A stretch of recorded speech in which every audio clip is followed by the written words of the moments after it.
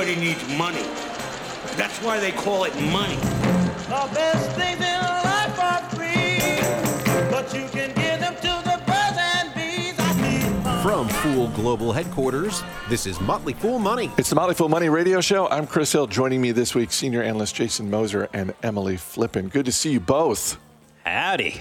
Good to be here, Chris. We've got the latest headlines from Wall Street. We'll talk real estate investing with our man, Matt Argersinger.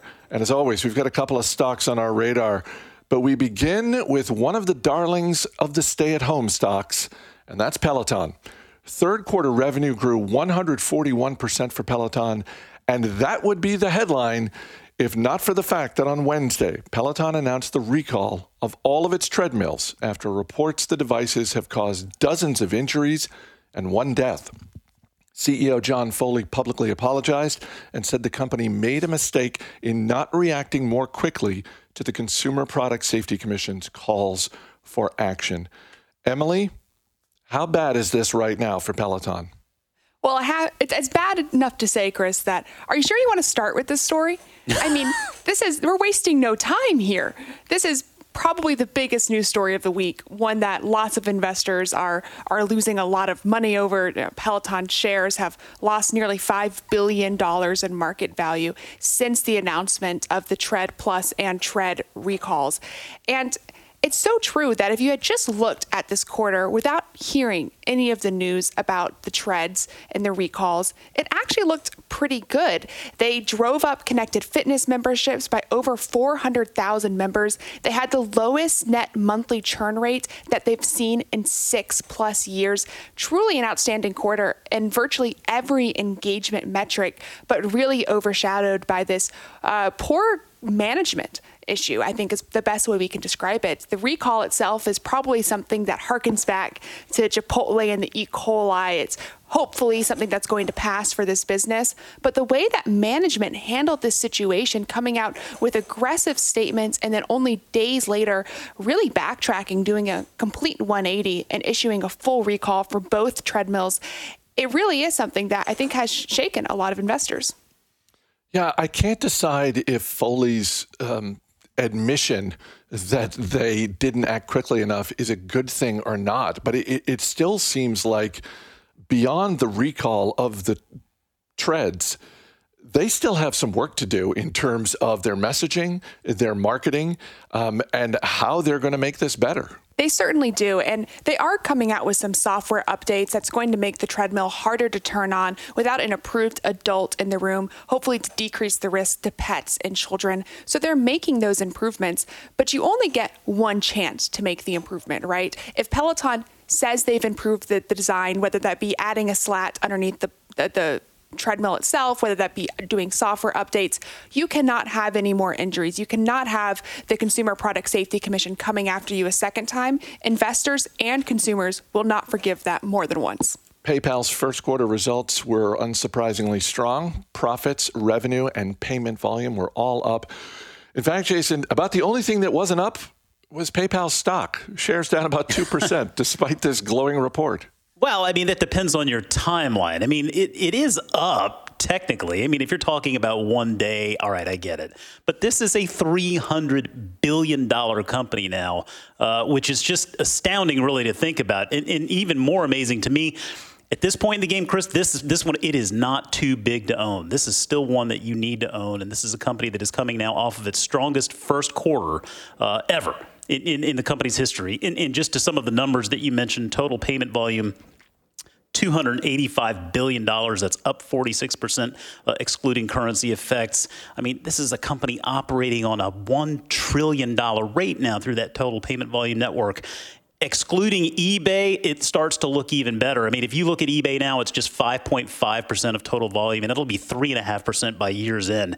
That just means they are basically eliminating that eBay risk from the business model. Revenue up 29% to just over $6 billion. Non-GAAP earnings per share almost doubled to $1.22. 14.5 million accounts added. They now have 392 million active accounts, ringing up 4.4 billion transactions for the quarter, up 34%. Take rate continues to feel a little bit of a pressure there as costs come down, as Venmo becomes a more a larger part of the business. Again, that's not a surprise, something we fully expected. Raised guidance across the board, looking at close to $26 billion in revenue for the full year and earnings of $4.70. Now, that puts shares at better than 50 times full year estimates. Again, a proven business, brings in plenty of cash, very profitable. I mean, it seems to me to be one of those high-quality businesses that every investor needs to consider keeping in their portfolio. And one final note, because this is still such a new offering, but the buy now, pay later space, which is really starting to take hold, PayPal's done a tremendous job of introducing this feature to their model. They've processed now over $1 billion in total payment volume with their BNPL offerings. And they did note some interesting statistics here. 50% of the customers who have used BNPL have repeated that within 3 months, and 70% of them have repeated that offer within 6 months. So clearly a new feature they've introduced that PayPal users are very fond of. Just real quick, CEO Dan Schulman sort of teased out this next generation digital wallet. Do you have a sense of when that's going to happen? Because it sort of seems like it's later this year. It's difficult to say. I mean, they've been talking about this for a while now. You hear this term coined super app between analysts and even PayPal management. I mean, they are working on something big. I think we'll start to see the signs of what this really, of how this is taking shape later in the year. But I suspect it'll be something that rolls out more fully in 2022. Shares of Activision Blizzard up a bit this week after first quarter profits and revenue both came in higher than expected. The video game maker also raised guidance for the full fiscal year. I know Activision Blizzard makes a lot of games, Emily, but the Call of Duty franchise just continues to deliver for this business. Let's talk about that for a second, because every single time I look at Activision's quarter, I ask myself, okay, when are the Call of Duty people dropping off? Because you can only play one game for so long, right? But Activision has managed to continuously engage this audience, provide updates, provide expansions on this Call of Duty line, and they had a record 150 million monthly active users just for Call of Duty last quarter, which I still have a hard time wrapping my head around.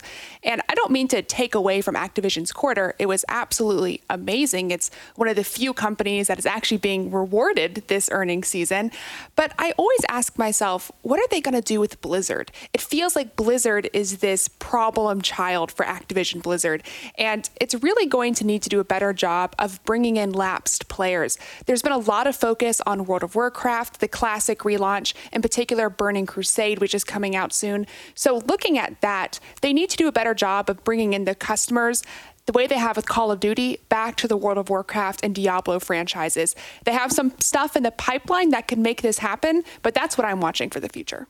From video games to cybersecurity, Cloudflare's first quarter revenue was 51% higher than a year ago, but shares still falling more than 12% this week. Cloudflare is growing, Jason, but they're not growing quite as fast as Wall Street would like. Perhaps, but let's also be fair. That share drop was based on Fastly's earnings and I think some sentiment regarding the general space. The stock actually responded nicely to this quarterly report. So let's just let's give them a little bit of credit here, Chris. But yeah, I mean, to your point, Wall Street always wants them to grow a little bit faster, right? Especially when they're not making a whole heck of a lot of money. But for me, when you're looking for leaders employing that Jeff Bezos mindset of constant innovation, it's impossible for me to imagine not having Cloudflare at the top of the list. I mean, to me, this is a team that never stops working to create. Very impressive. And the numbers tell us that what they're doing is working. If you look at revenue, $138 million for the quarter, that was up 51%.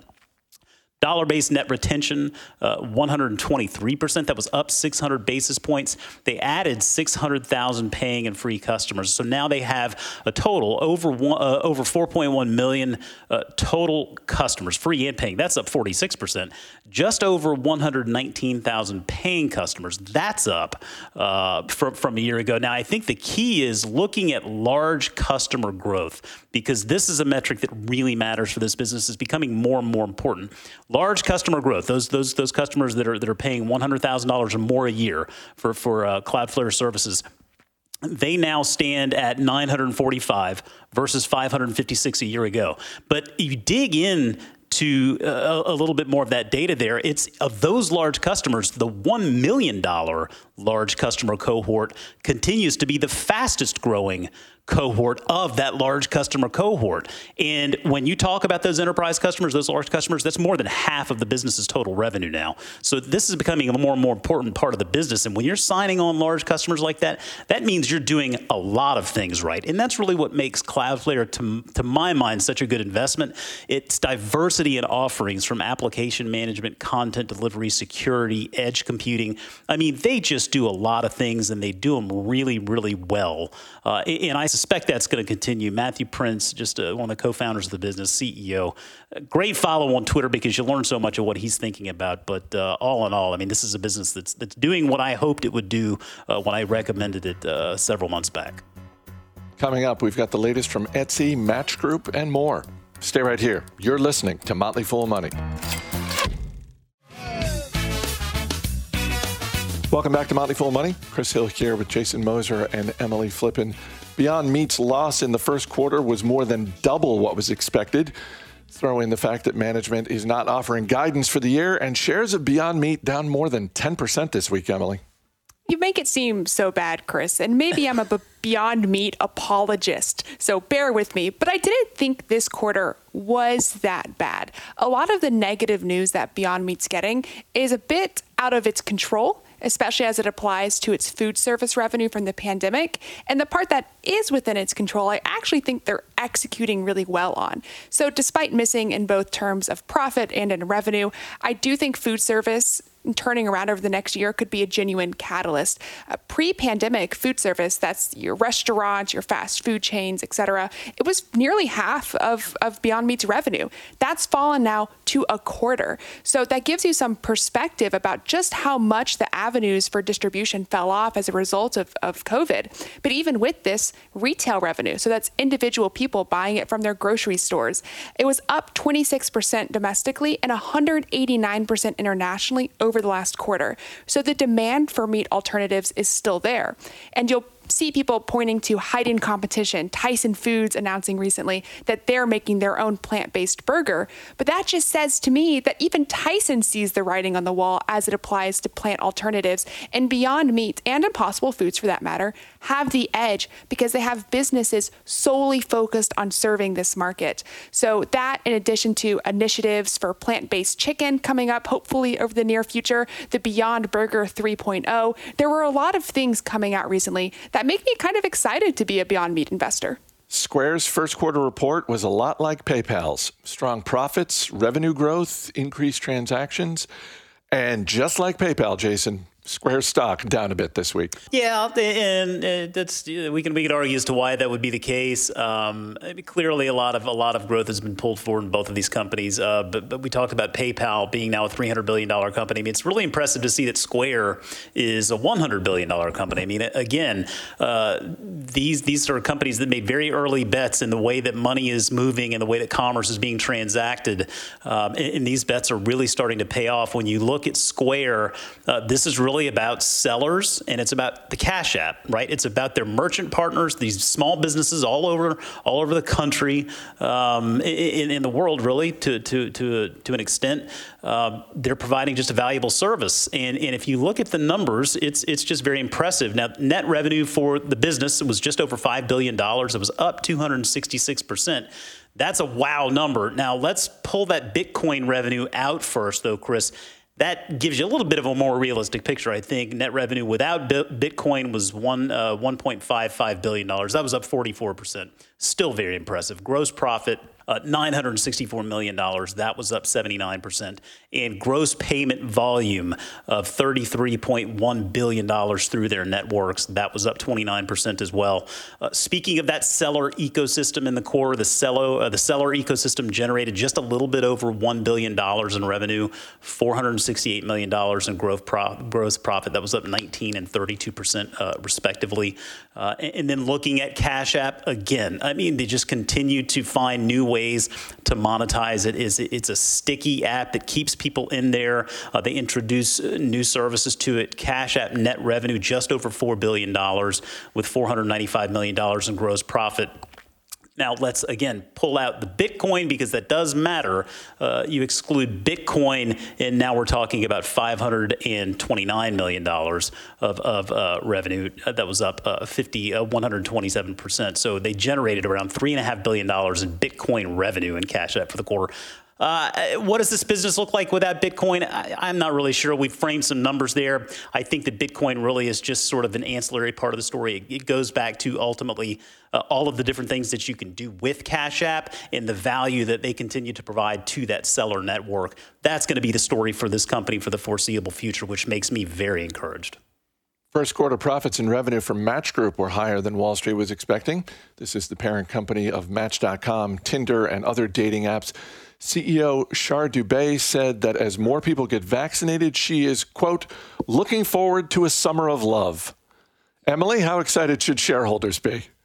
I think shareholders should be really excited. And I could point to the 23% growth in revenue for the most recent quarter, a 12% growth in average subscribers in the most recent quarter. All of those things are great. But I think the big question is, okay, well, they had a really weird 2020 that ended up being wonderful for its business as people flooded to online dating apps to get any sort of social connection in the pandemic. Do people continue to pay for this service, the many services that Match Group offers, even as they go out more and more often? And I think both of those numbers, in addition to the average revenue per user rising over the most recent quarter, is a resounding yes. Shares of Etsy down more than 15% this week, despite the fact that first quarter profits and revenue were both solidly higher than expected. Jason, you look at Etsy's revenue, the number of buyers on the platform, the number of sellers on the platform, all of those numbers are going in the direction you would want if you were a shareholder. They are. And as a shareholder, I remain very pleased with what the business is doing. I think this is a time where you really need to remain focused on the business. Don't worry so much about how the market is reacting to what was clearly a very good report.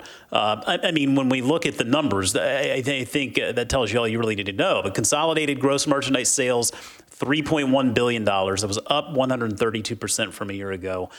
Gross merchandise sales per active buyer grew 20%. Revenue up better than 140%. They now have 4.7 million active sellers and 90.6 million active buyers in their network. Those numbers were up 67% and 90% respectively.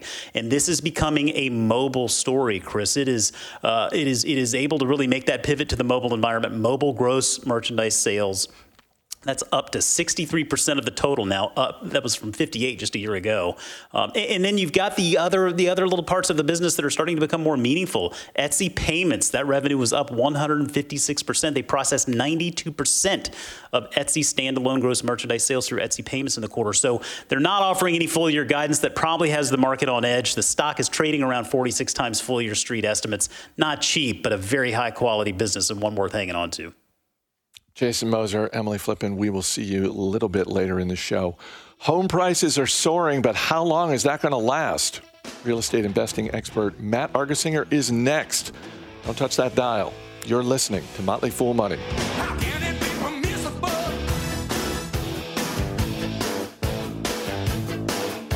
She compromised my principle.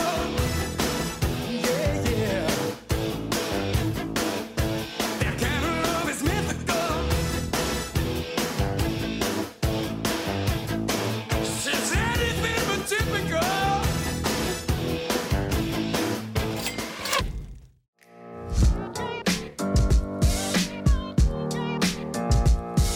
Welcome back to Motley Fool Money. I'm Chris Hill. Whether it's rising home prices or the focus on which businesses will be going back to their office buildings, real estate is one of the hottest topics in the financial world these days. And there is no one I would rather hear from than Matt Argersinger. He's the lead investor for Million Acres, the Motley Fool's real estate investing service. And he joins me now from where else? His home. Matt, good to see you. Hey, good to see you, Chris. There's a lot of things with commercial real estate I want to get to, but I have to start just quickly with residential real estate, because I don't know about you, but I am talking to and hearing from friends all over the country who are running into or dealing with an incredibly hot real estate market. What is going on with home prices right now? And is this going to continue for the rest of the year, or at some point this has to cool off, right? Chris, I've been hearing the same things and reading about the same things, and I don't know if it ends anytime soon, just because I think what we're dealing with here is really a demand-supply imbalance of really epic proportions. I mean, if you go back to, all the way back to the previous housing boom, so sort of 2005, 6, 7 era, we were building about 1.5 million new homes in this country every year. Post-crisis, so we had the, financial crisis and recession. The last decade, we've been building about 600,000 a year. So you could make a credible argument. Now, maybe we were overbuilding, in that last boom, but we've undoubtedly underbuilt over the last 10 years during this current economic cycle. And you could make a credible argument that we should have about 5 million more houses in existence today than we actually do. And so that's why you see, as you're seeing, report after report of just every market, it seems, record low inventories. House comes on the market, it's on the market for maybe 2 or 3 days, it gets 10 offers. You're speaking of conversations with friends. I have a friend, he and his wife, they're having their second child. And they're looking to buy a larger house in the DC area. They currently live in a 2-bedroom condo. And they've been making offers pretty much for the past 6 to 9 months. They made an offer the other day on a house that was 10% above asking with no contingencies attached. And their offer wasn't even in the top 5, according to their agent. So that's kind of where we are with the supply side we just underbuilt homes. On the demand side, why are people looking for homes? Well, you have record low interest rates. You have a huge cohort of people now in their late 20s, early 30s who are looking to buy their first home. Maybe they're having a family and looking to settle down. And then on top of all that, of course, we had the pandemic. So you had this huge surge of people looking for larger homes or homes with yards and maybe outside of the city. And there's just not a lot of those homes out there. So there's the demand side. And you kind of asked me when it's going to stop. And I don't know if this stops anytime soon because, one of the solutions is, how do you fix the supply problem? You build more homes, right? Well, most of the home builders are building homes as fast as they profitably can. And that's the key word I want to emphasize, profitably. So what's happened when you look at lumber prices, copper prices, cement prices I saw the other day are, at historical highs. Can they build a home profitably? And right now, in a lot of markets, they actually can't. So you even have the home builders who are kind of pulling back from building houses. And so I just think this demand-supply imbalance maintains for a while. Let's move on to office buildings. Where do you think we are now? Because you've got some large companies coming out and saying they are getting their people back to work as close to 100% as possible. So it doesn't seem to be the crisis that a lot of people predicted 12 months ago, but I'm curious how much you think it's going to bounce back. That's right. I think we were in a much better place with office today. There's a lot more clarity in the market. I think, 12 months ago, it was just, we're never going back to the office. Everyone's going to work from home, and we're going to have vacant office buildings everywhere in all these cities. And that's not the case. A lot of big companies have decided they're bringing a lot of their workforce back, or at least they're bringing them back in kind of a hybrid, 3 days on, 2 days off, or some other flexible nature. So I actually don't think the demand for office space, the space itself, is actually going to decline as much as people thought. I think it's more of a question about how we're going to be using office space in the future. Is it more of a collaborative space? Is it more open? It's certainly going to hopefully in a lot of places be a lot more safer and sanitary. I do think the office market's going to bounce back. I think there are some places like New York City, for example, where it just went down too fast. A lot of the office valuations went down, and a lot of that occupancy that went down so much it's going to bounce back. And I think it's led by a lot of the companies like Goldman Sachs or JP Morgans of the world or Googles of the world that are saying, there's just a collaborative culture aspect of being in the office that is superior to being at home. So that doesn't mean I think there's going to be 100% return to the office for all the companies. No way, right? But it's going to bounce back, I think, a lot stronger and probably almost get back to where we were pre-pandemic. Not quite, but almost.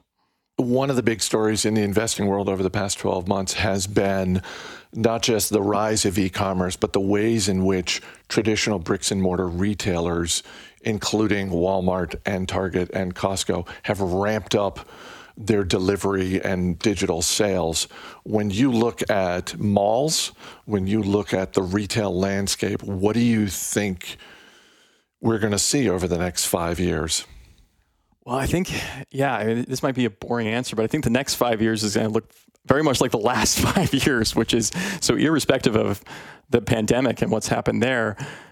We are already seeing a sort of slow-paced evolution from pure retail to, like what I would call your experience-based retail or your mixed-use retail, which is it's no longer the idea of I'm going to the mall just to go shopping, or I'm going to that department store, I'm going to that strip mall. I kind of need a real reason to go to places like that now. And this was already happening, and more people were adopting online shopping and get comfortable with online shopping.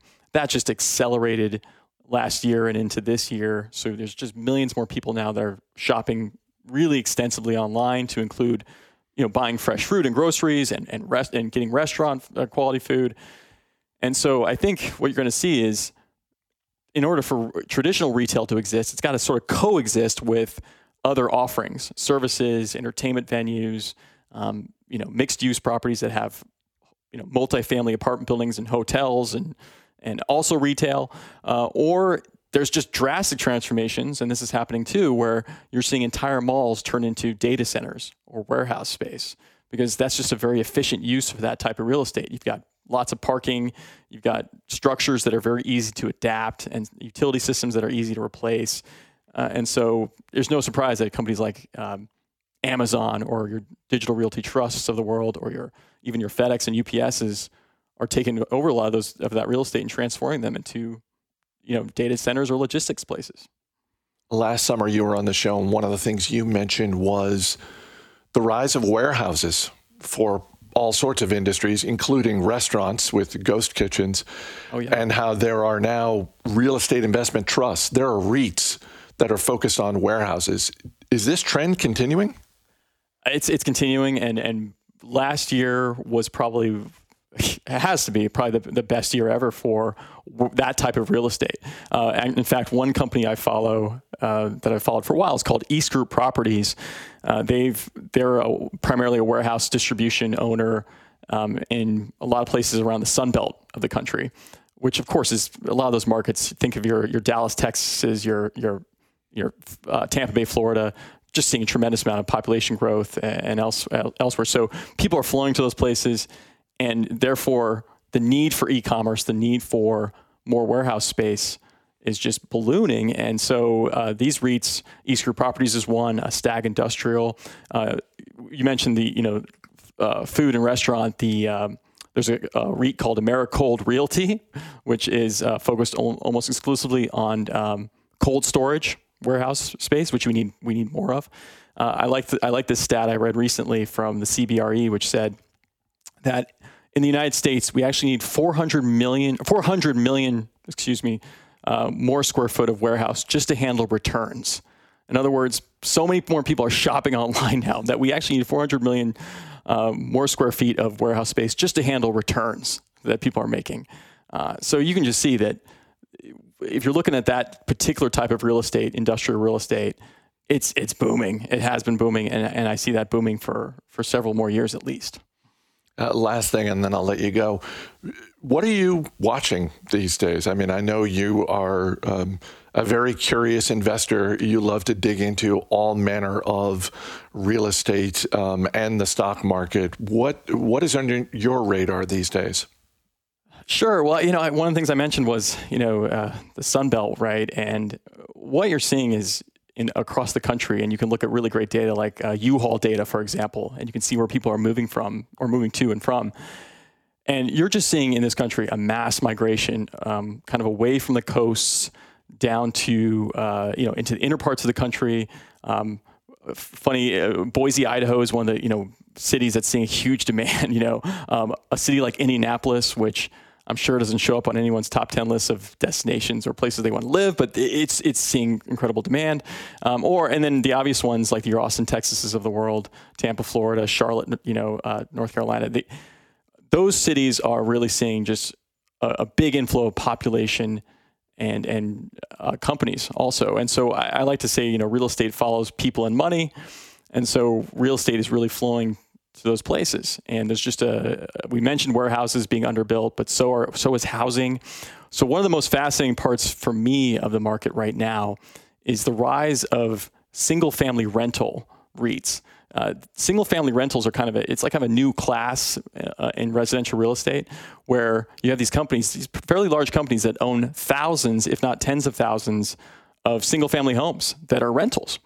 And of course, you can imagine, like sort of post-pandemic, those are in demand because they're affordable, but also someone can get a place that doesn't share walls with someone else or a ceiling or floors, and you kind of get a yard in a lot of cases. And so there's a company called Invitation Homes, for example, which just went public a few years ago. They own tens of thousands of homes in the places you want to own them, like your Phoenix's, Arizona, your Texas's, your Florida.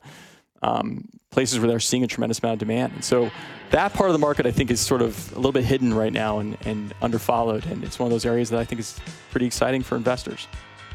If you want to read more from Matt Argersinger and his team, just go to millionacres.com. Matty, always great talking to you. Thanks for being here. Thank you so much, Chris.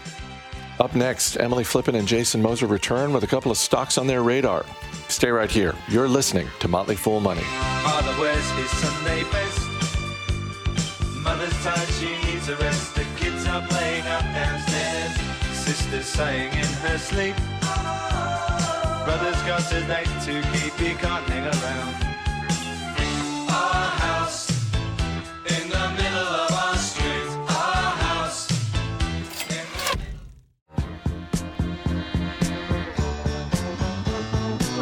As always, people on the program may have interest in the stocks they talk about, and the Motley Fool may have formal recommendations for or against.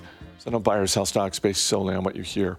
Welcome back to Motley Fool Money. Chris Hill here once again with Emily Flippen and Jason Moser.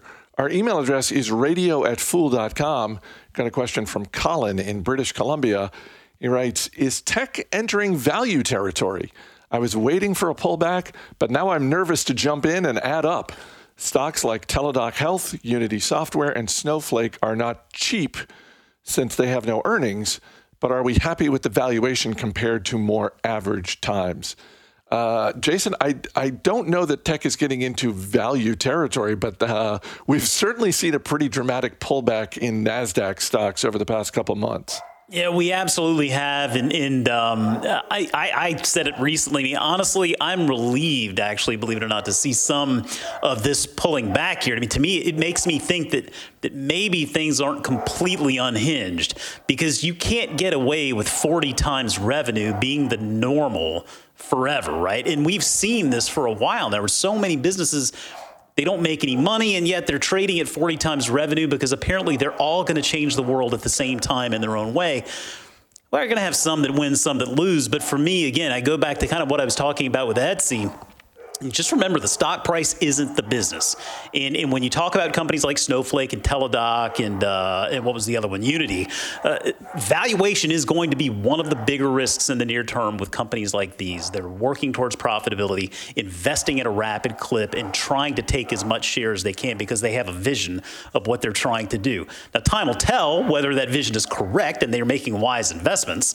But that's ultimately sort of the way I approach this. I mean, I agree with you. I don't know that I'd say value territory necessarily.